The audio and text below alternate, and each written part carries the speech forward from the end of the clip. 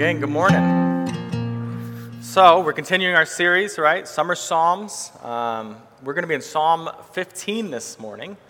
So if you want, open up right to the middle of your Bible, so it'll get you to the Psalms usually, and you can find 15 because you know numbers no matter what. So this is a short psalm. It's a wisdom psalm written by King David.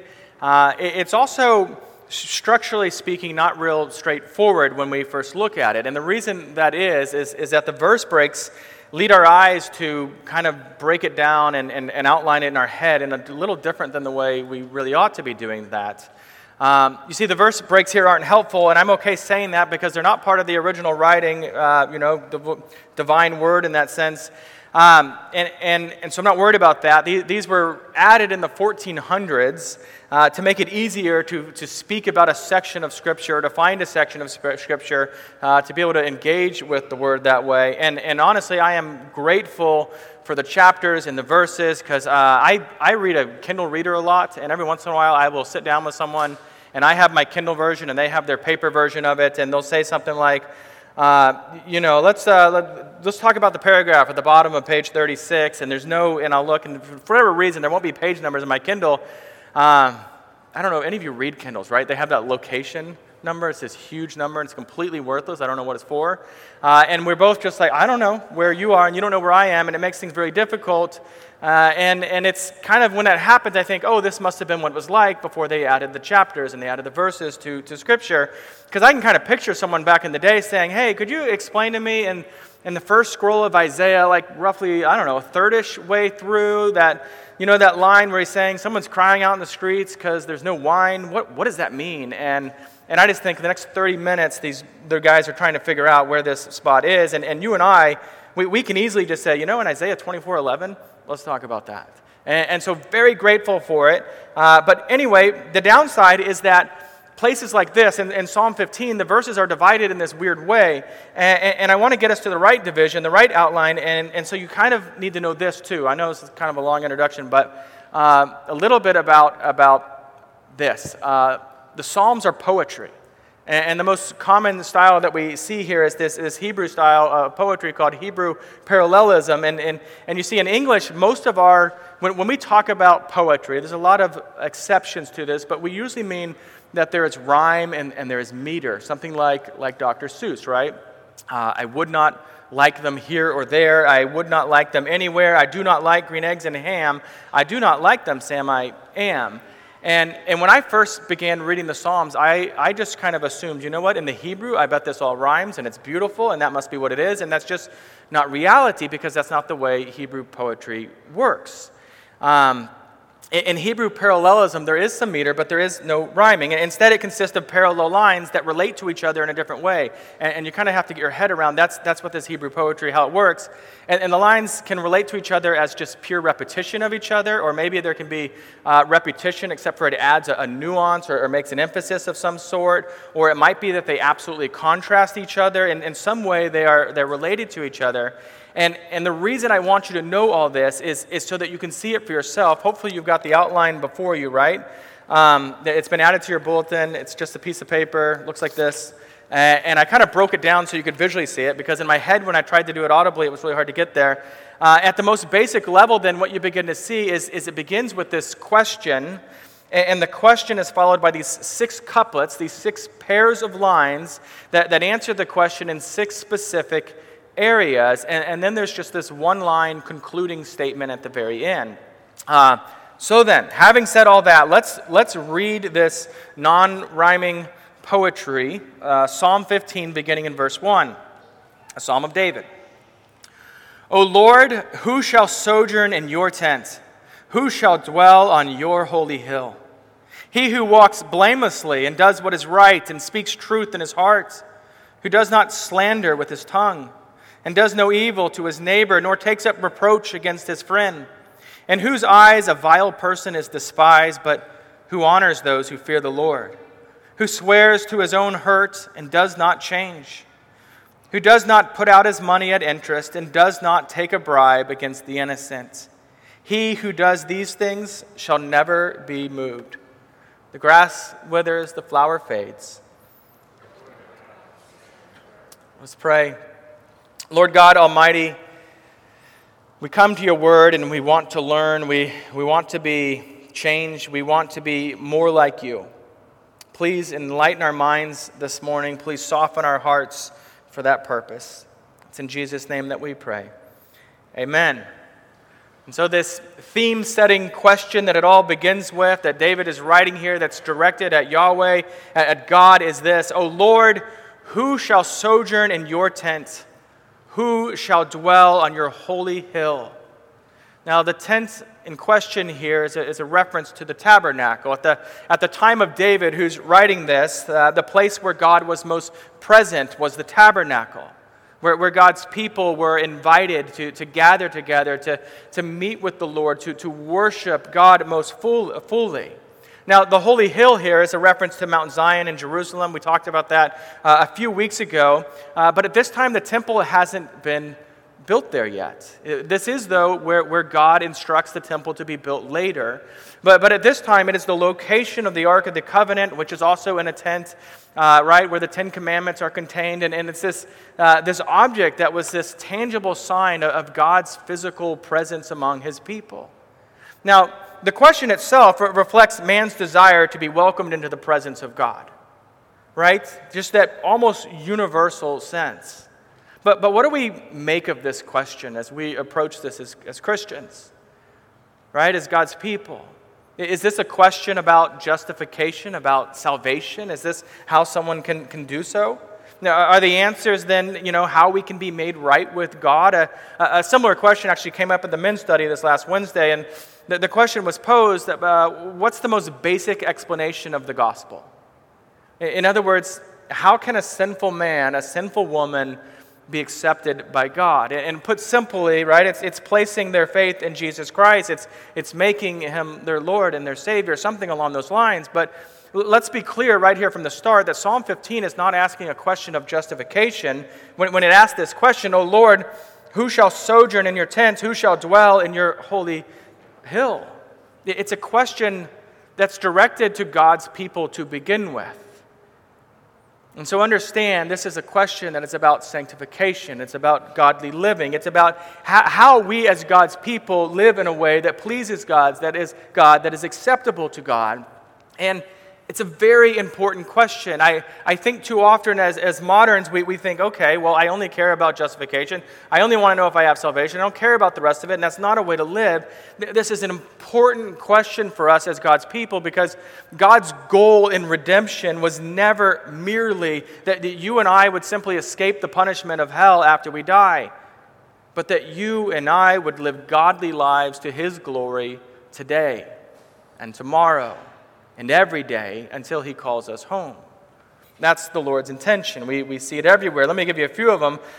Ephesians 2, 8 and 9, right? Many of us know this passage well, and we know it well because it beautifully speaks of the sovereign grace of God in salvation. When it says this, when it says, for by grace you have been saved through faith, and this is not your own doing, it is the gift of God, not a result of works, so that no one may boast. But do you know what the next verse says? The very next verse, Ephesians 2:10, for we are his workmanship, created in Christ Jesus for good works, which God prepared beforehand that we should walk in them. You can think of 1 Peter 1:15, as he who called you is holy, so also be holy in all your conduct.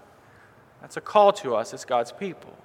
Romans 12:1, I appeal to you, therefore, brothers, by the mercies of God, to present your bodies as a living sacrifice, holy and acceptable to God, which is your spiritual worship. You see, as believers, we are to keep the moral law of God. It's good. The law that is summarized in the Ten Commandments and interpreted throughout the Scriptures, further summarized by our Lord in Matthew 22 as love the Lord your God with all your heart, with all your soul, and with all your mind, and love your neighbor as yourself. As Christians, reading Psalm 15 through the lens of the New Testament, this should draw our eyes to Jesus, because Jesus kept the law perfectly for us. Jesus is righteousness for us. But it should also remind us that we want to be like Jesus, right? We desire to be more like our Savior. We want to live lives that are pleasing to our Lord, okay?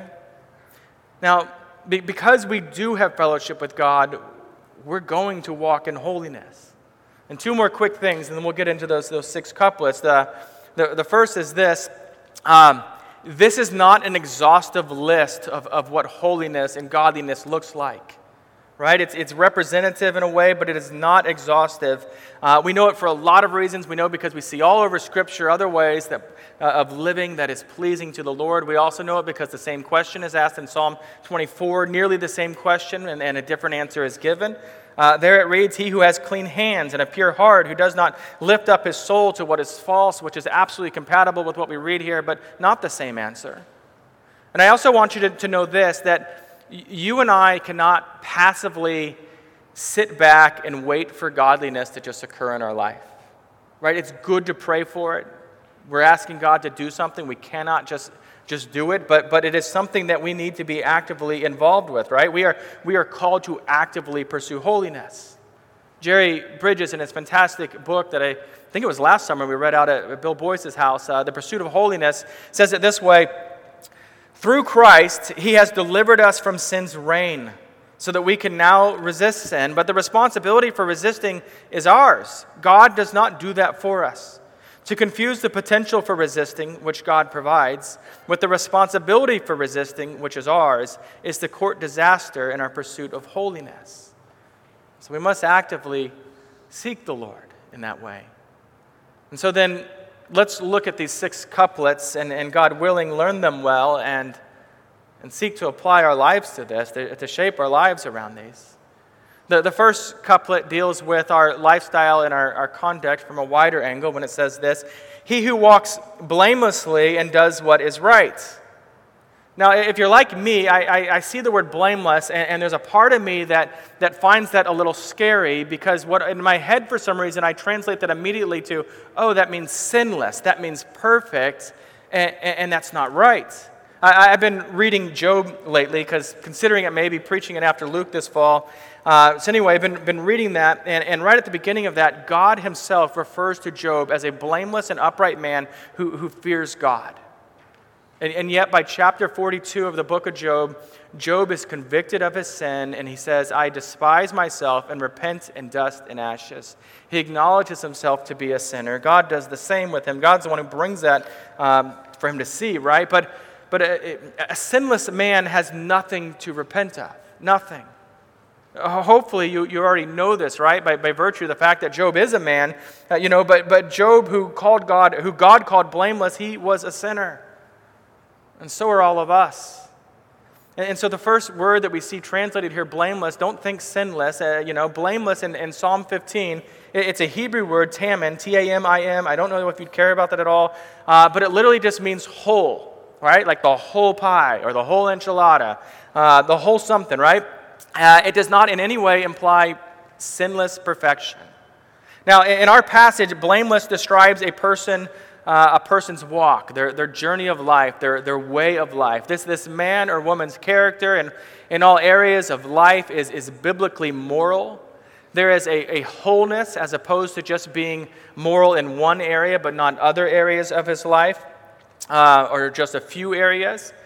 We tend to put a higher area or a higher value on areas of godliness that come naturally to us. I don't know if you've realized that in your own life, but it's what I've observed over and over again, right? It's a lot easier to dismiss sins that we struggle with and really think these are the important ones that come to us fairly easy. But there must be a wholeness to our holiness that we pursue in the Lord. Every area of life must be brought under the lordship of Jesus Christ, even areas that might seem insignificant to us. So then the second line of the couplet adds to the first with that one word, really, does. Does is the significant part here. Now, not only is the woman who pleases the Lord walking blamelessly, that is not doing wrong, but she also actively does what is right. And then in the second couplet, right, look at verses 2b and 3a. It says, the one who may dwell on God's holy hill speaks truth in his heart, and he does not slander with his tongue. This is about the words that come out of our mouths. The first part tells us what he does do, and the second part tells us what he does not do. And so what's the man who pleases the Lord do? He speaks truth in his heart. The words that come out of his mouth accurately represent what he truly thinks. Now, this doesn't mean that everything that comes into your mind must now come out your mouth to obey this, right? There is wisdom and tact and silence in moments. In my family, there's this legendary story that happened before I was born as the youngest. I've only heard the legend, didn't get to experience in real life. But my oldest brother, Brad, very young, in a department store, goes up to a woman who is incredibly obese and tugs on the skirt of her skirt she's wearing. And when she looks down, all sweet, to this boy, he says something along the lines of, "Lady, you sure are fat."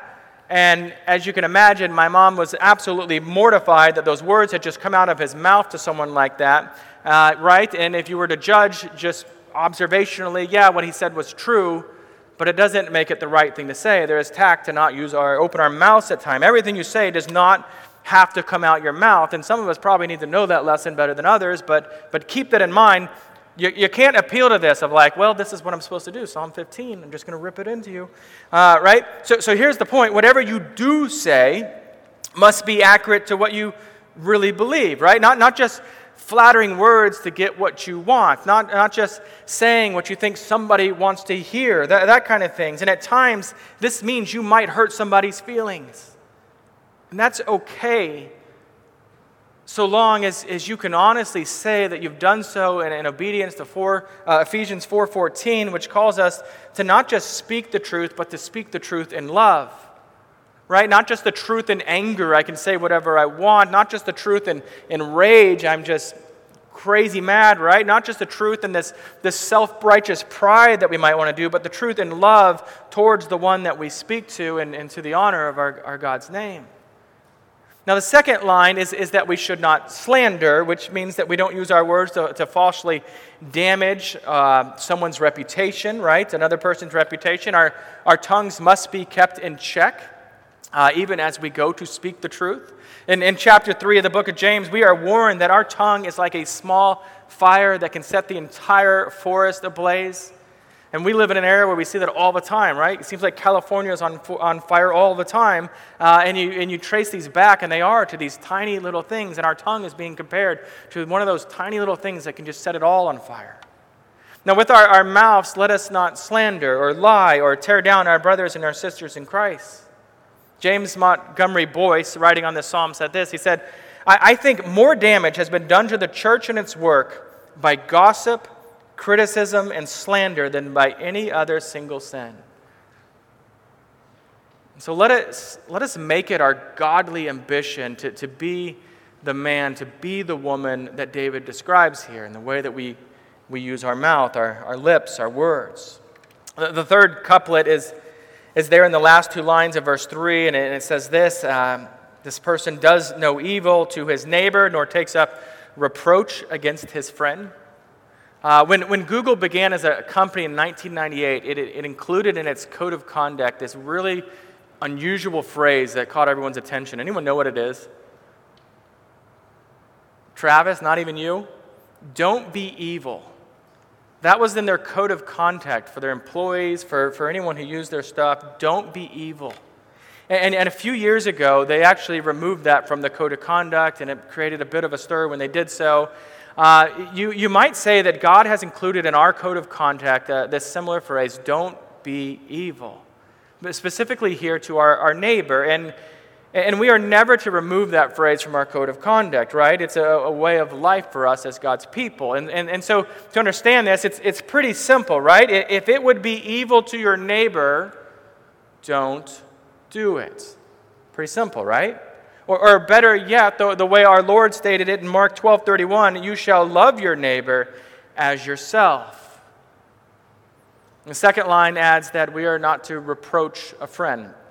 Reproach in this sense means to shame them, to scorn them, to treat them with disgust for whatever reason, right? Maybe it's something they did, something they said, something they're going through in life, right? And you know that facial expression, you've seen it on someone's face, right? When they have reproach for another person, it's just that, like something stinky and nasty sitting there and just that nasty face. That's the idea there. Everything that's going on in the heart in that moment, the sort of ungodly response to a friend or that sort of ungodly response to a friend does not put us in a place to correct and encourage that friend, right? If they're going the wrong direction, if they're sinning in certain ways.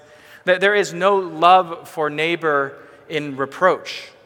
And so let us be obedient to the Lord and put ourselves in a relational position to lovingly point our friends back to God and His ways, not to say that we don't correct, but we correct in a way that does not bear reproach. The fourth couplet in the first two lines of verse 4 says this, in whose eyes a vile person is despised, but who honors those who fear the Lord. This is about having discernment to rightly value and esteem others. You know, everyone you interact with, the people you meet, celebrities you see on television or whatever, the people's books you read, all these things, you kind of put a value system on what you think of these people. And this is calling us to this, that when we observe a vile person, that we rightly consider them vile.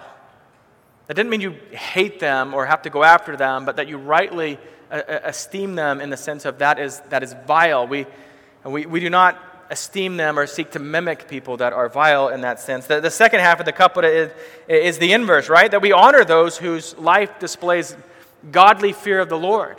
That's a characteristic, a quality that we are to esteem and value. And so let me ask you this to get applicable real quick. Who are your heroes? Who are your heroes? I was actually reading a study not long ago, and I don't remember all the details. I'm going off notes here. But the idea was that young people, basically they were calling young people my age and younger, so now it's old people, but that young people don't have heroes anymore.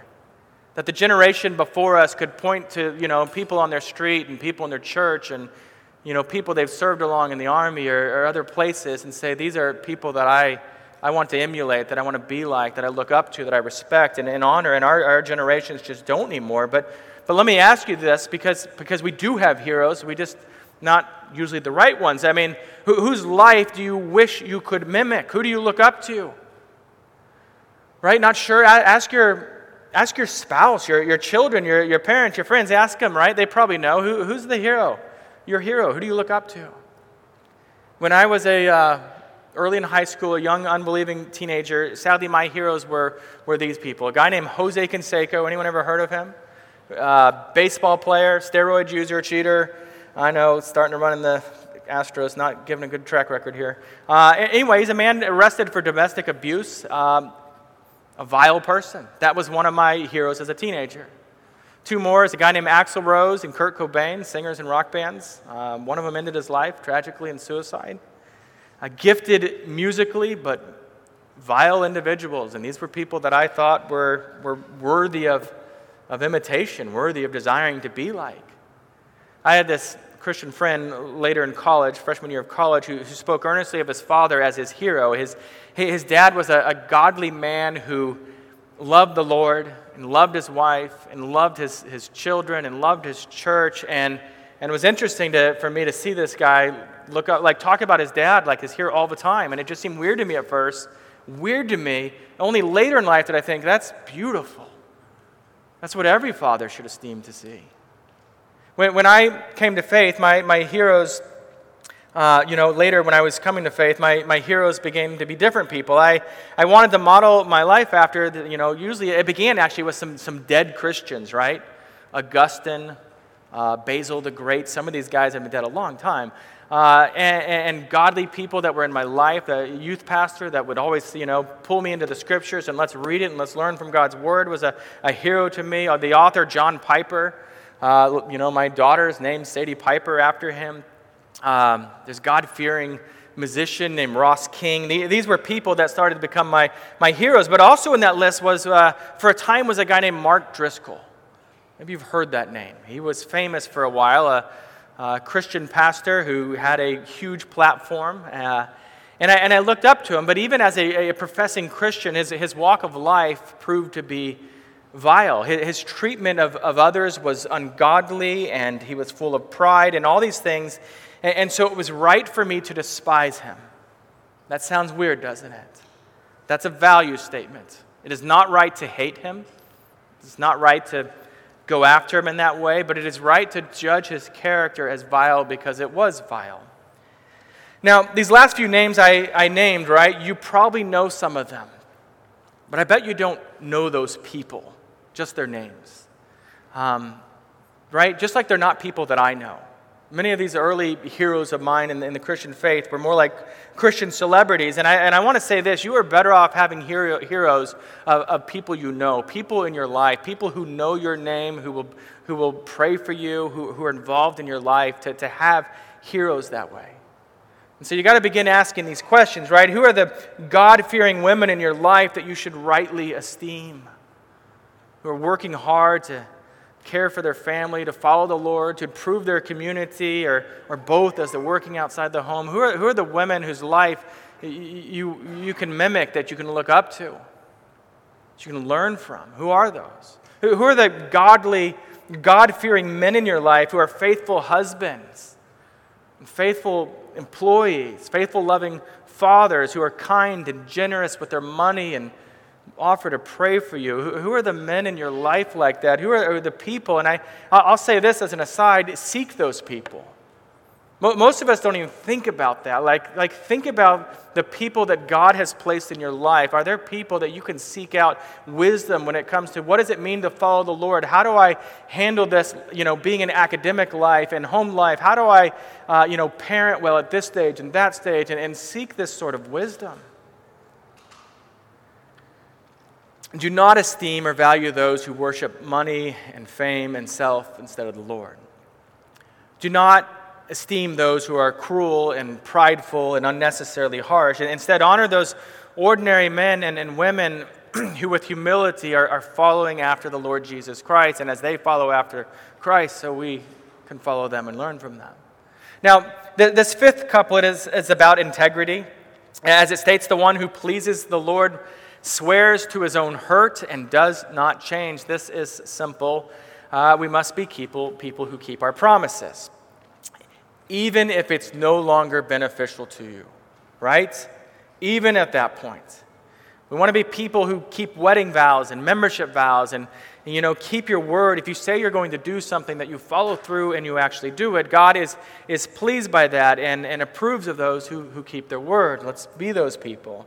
The last couplet, the person who can dwell in the presence of the Lord in his tent does not put out his money at interest, and he does not take a bribe against the innocent, right? That first line explains the right way to help others with your money, and the second line forbids you from gaining money in this evil manner. This is not a knock against banks, right? I can remember reading this years and years ago, new in the faith, and my wife's dad, CFO of a bank, and I just thought, so he must be violating that because he works for a bank and interest is evil, and that's how they make all their money. That's not the picture here. It's not that interest is wrong, right? You look at Deuteronomy 23, right? God forbid God's people from charging a brother or any fellow Israelite interest when they lend out money. You picture it like this. It wasn't I'm borrowing money to build a building or something like that, or to buy a house. Say a neighbor's crops failed, something went miserably wrong. Our pumpkin has failed, by the way. Anyway, their crops fail, and they're desperate to buy seed for the next season so that they can plant something.